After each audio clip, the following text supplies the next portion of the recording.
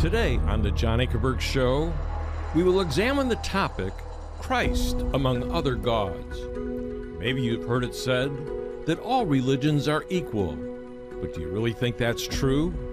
If you think that all the deities are the same, or that all religions agree on the essential points, then this program is for you. Religion, if it is worth the name, claims to make factual statements about spiritual reality. This means that every religion has the responsibility of giving evidence for its truth claims. Such evidence should be accessible to believers and non-believers alike. Christ presented himself as the one and only qualified Savior who is able to bring men and women to God. Today, we will examine the evidence he gave for his claim, and also talk about Christ's ascension into heaven and promise to return to the earth in the future. My guest today is Dr. Erwin Lutzer, Pastor Emeritus of the Moody Church in Chicago, Illinois, where he served as the senior pastor for 36 years. He is featured on radio programs across the country, speaks internationally, and is the award-winning author of numerous books. We invite you to join us for this important edition of the John Ankerberg Show. Welcome to our program. I'm John Ankerberg, and today we're talking about a very interesting topic that I think you will be interested in. What are we talking about when we talk about the ascension and return of Jesus Christ? What difference does that phrase even mean to you? Luke, the writer of the book of Acts and the book of Luke, wrote in Acts chapter 1 about this ascension of Christ. And I want you to listen to what he's saying, and we want to apply this eventually to you, okay? But see if you can gather what he's saying.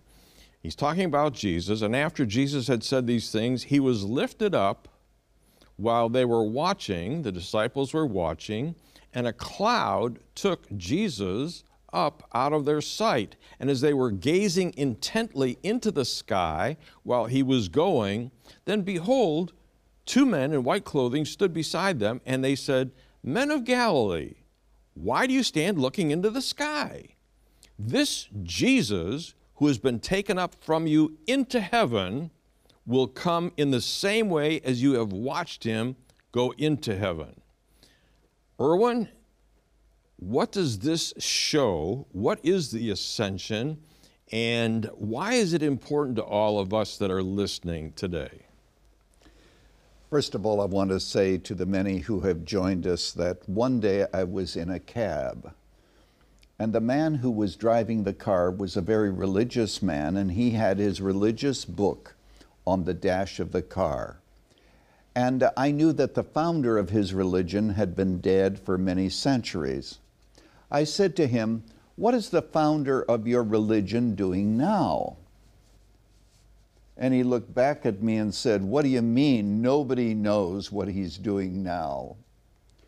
I want you to know today, my friend, that we have a good glimpse of what Jesus Christ is actually doing now. Because the ascension of Jesus means that he did ascend into heaven, and the Bible tells us some of the things that he is involved in. And that also involves you and your struggles. John, in answer to your question, what we must recognize is that when Jesus was raised from the dead, he had his heavenly, eternal body. Now, nobody at this point has that. You know, there are people in heaven, and the soul takes on the characteristics of the body so that people are able to talk and recognize one another. But the resurrection for all of us is yet future. But Jesus had his eternal body.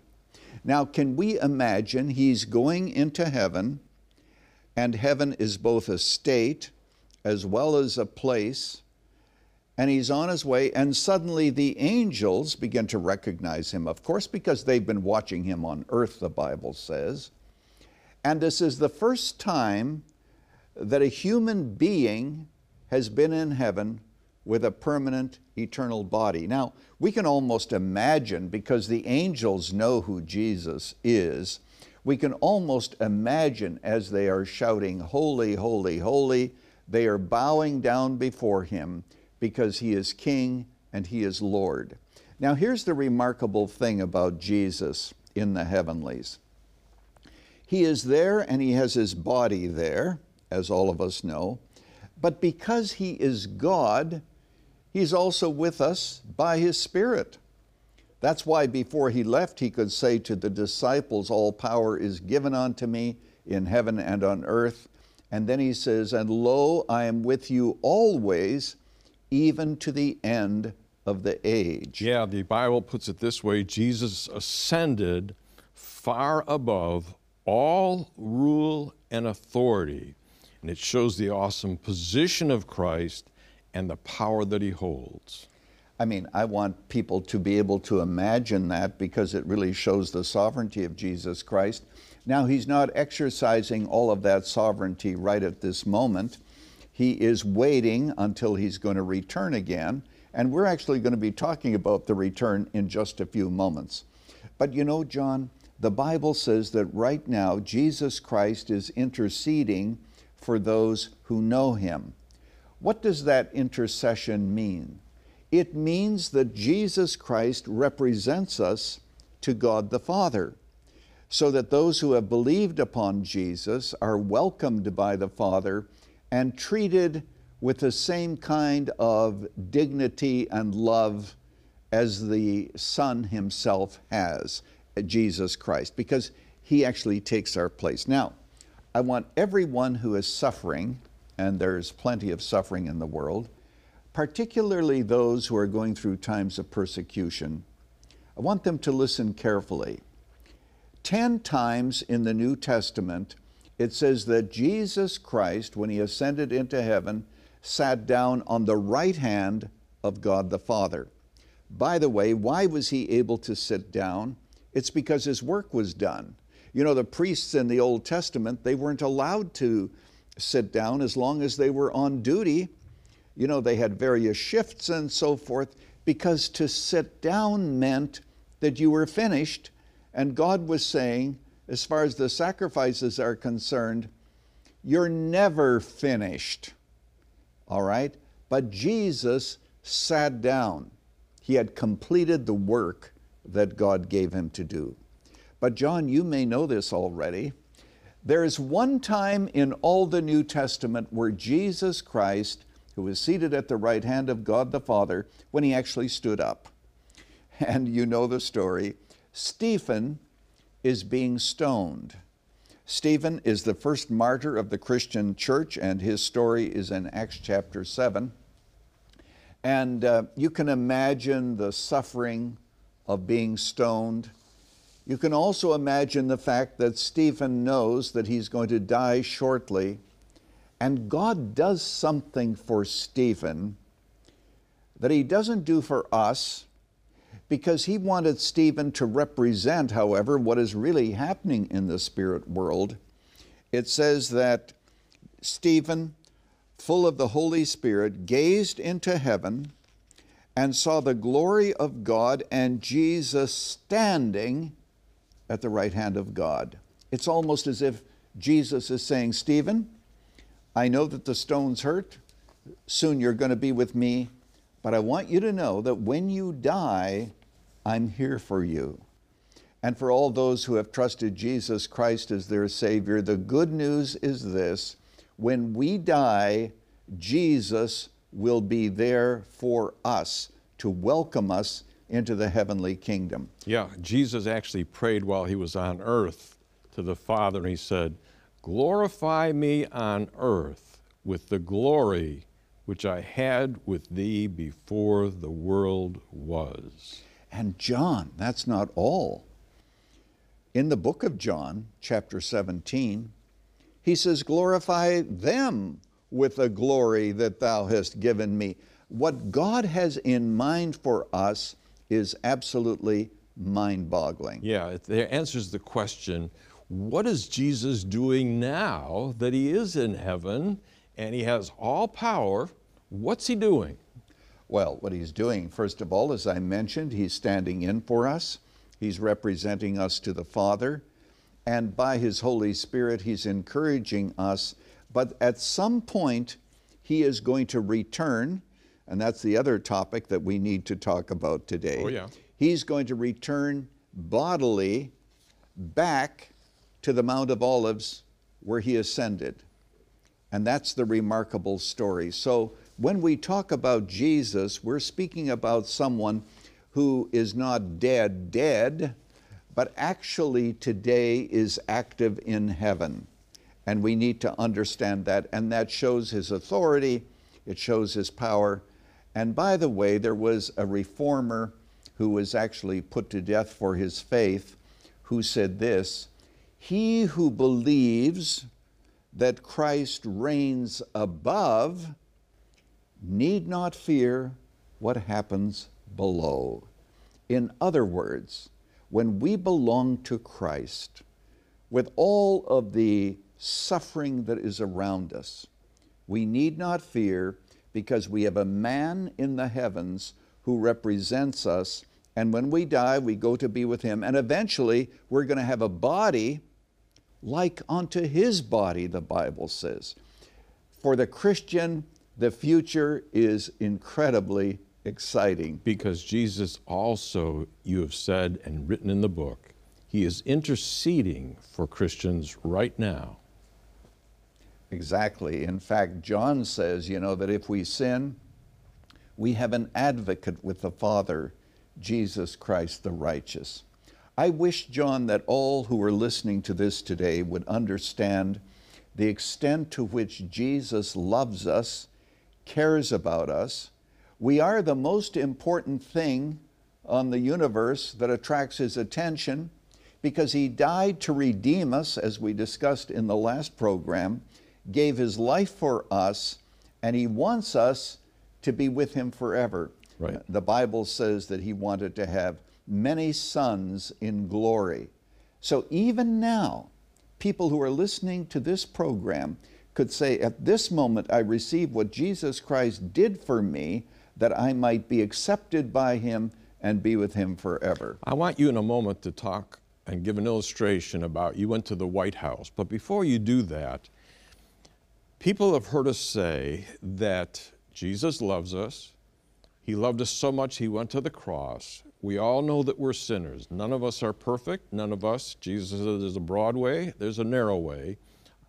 The narrow way, unfortunately, has just a few people on it, because other people take the broad way, which looks good to them, and it's loaded with people. But if people want to make a switch from the broad way and come over to the narrow way, which is by putting their faith in Jesus, I want them to realize that it's not Jesus plus something else that'll get them into heaven to be with Jesus. When Jesus died on that cross, did He do everything that was necessary for our sins to be forgiven?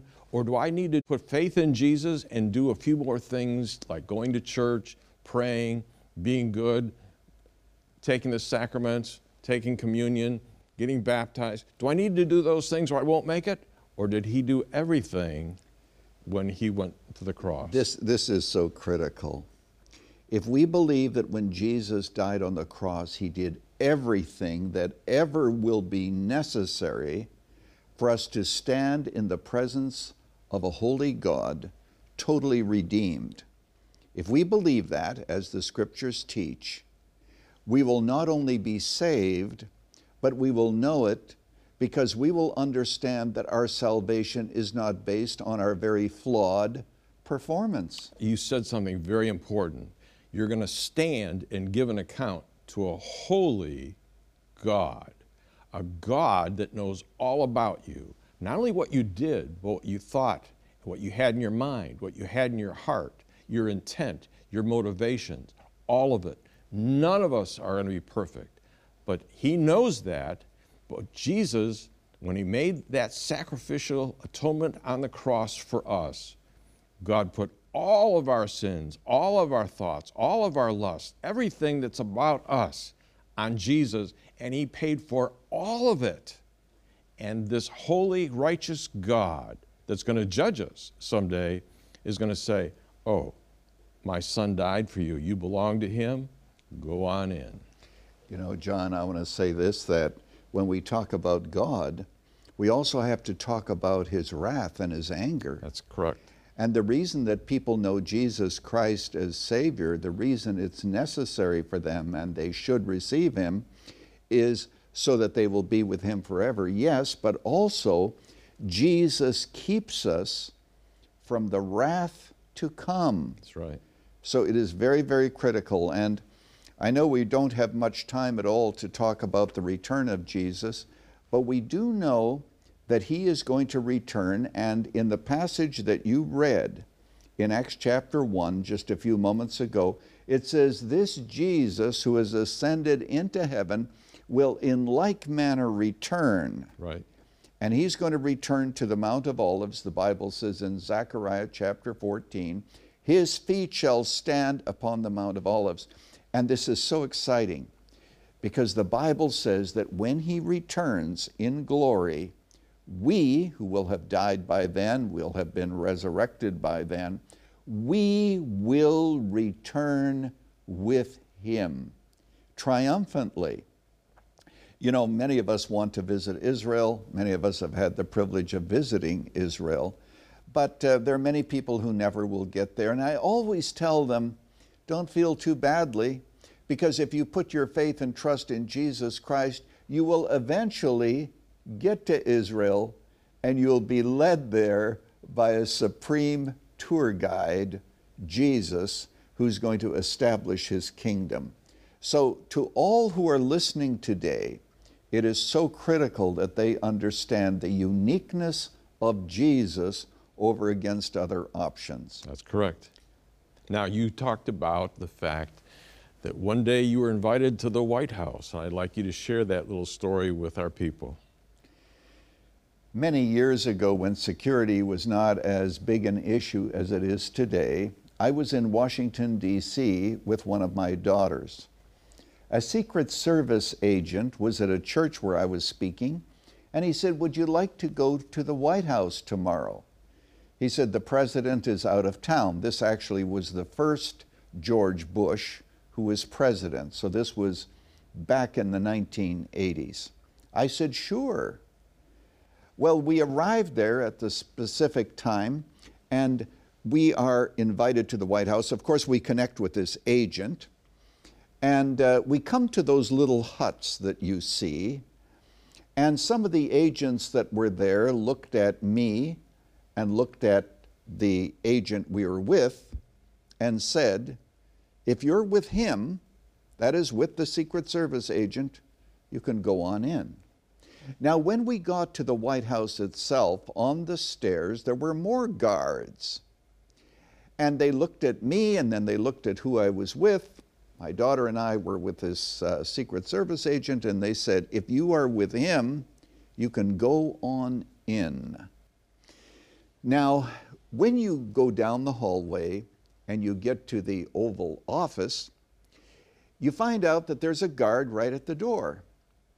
The guard was standing at attention but looked at us and said, in effect, you can go on in. Now, we couldn't go to the president's desk, but we were able to actually go into the Oval Office. Why? Because of who we were with. Now, I want you to use your imagination for just a moment.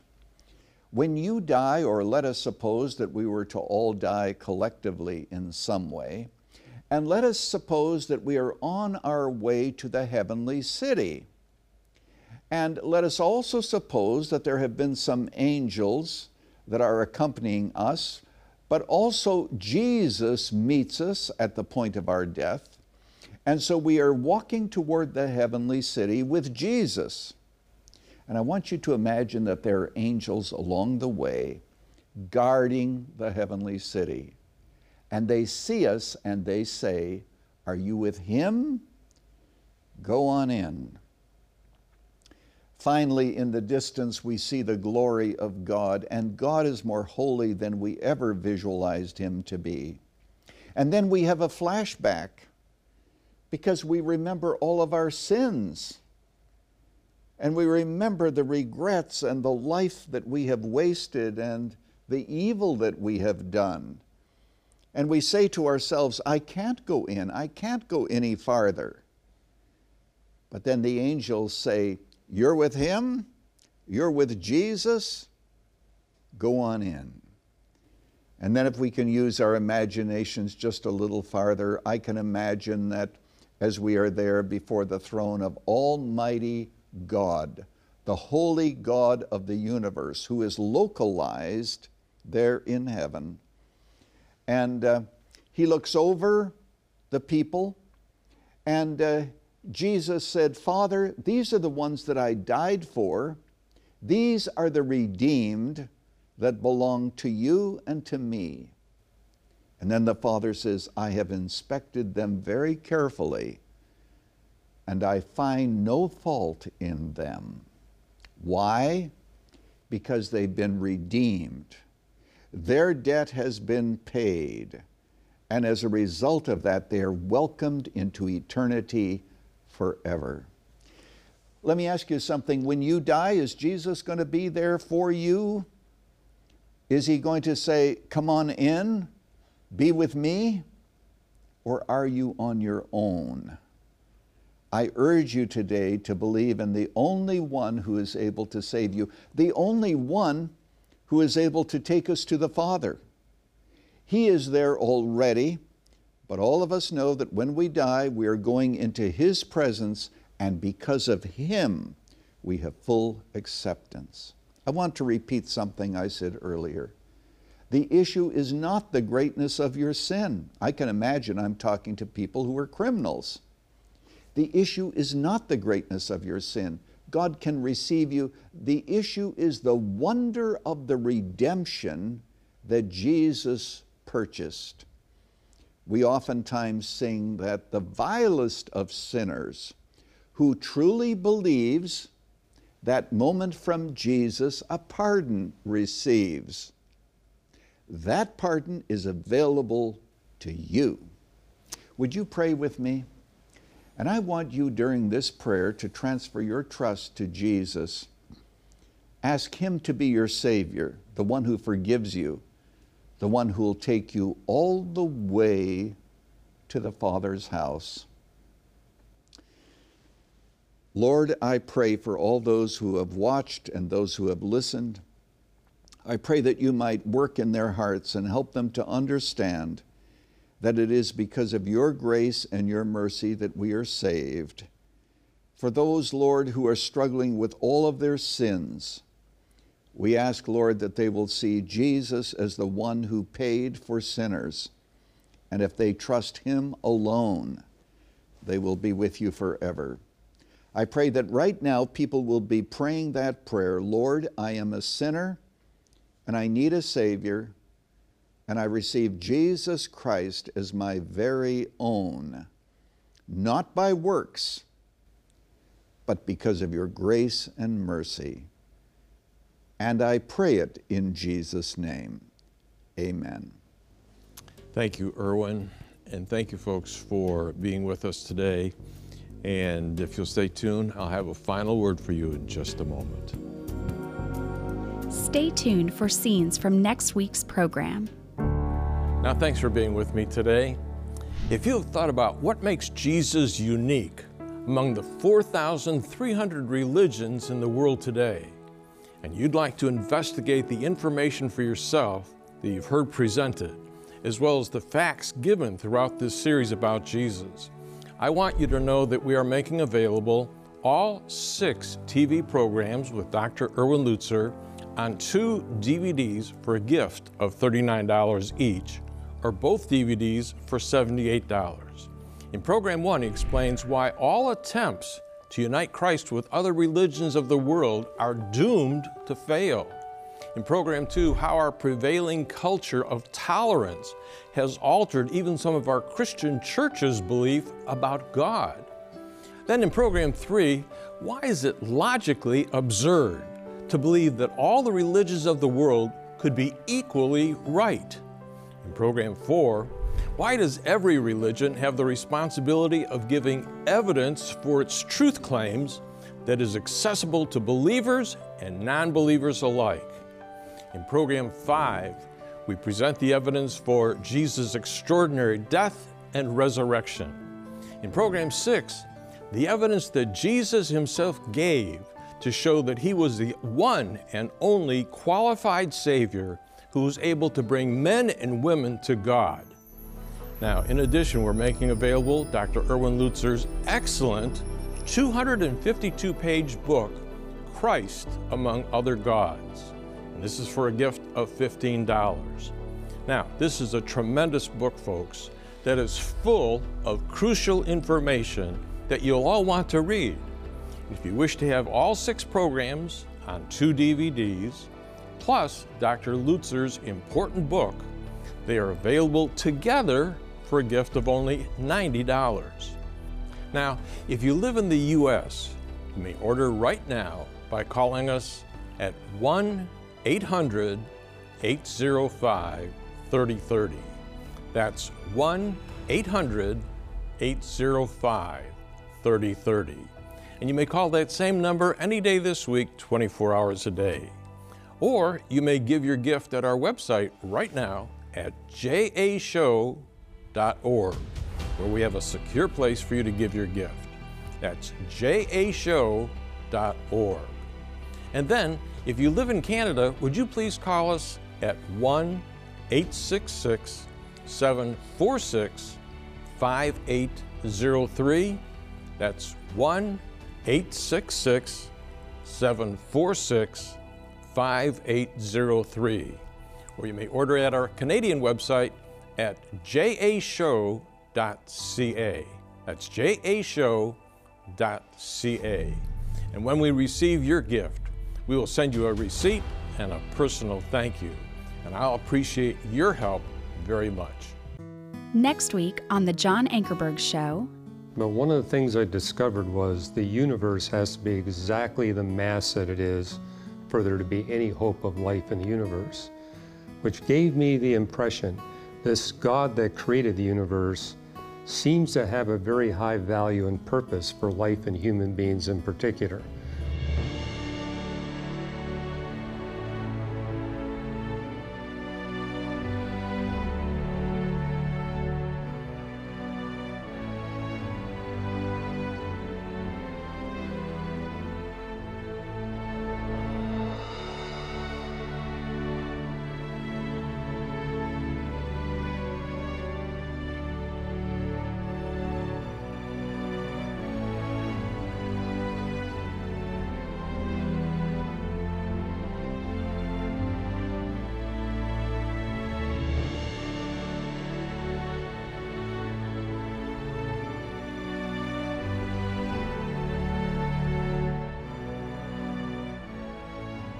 Our goal is to present the evidence for the gospel worldwide and to encourage Christians in their walk with the Lord. This program is sponsored by the John Ankerberg Show Ministries and is made possible by the grace of God and your faithful prayers and gifts.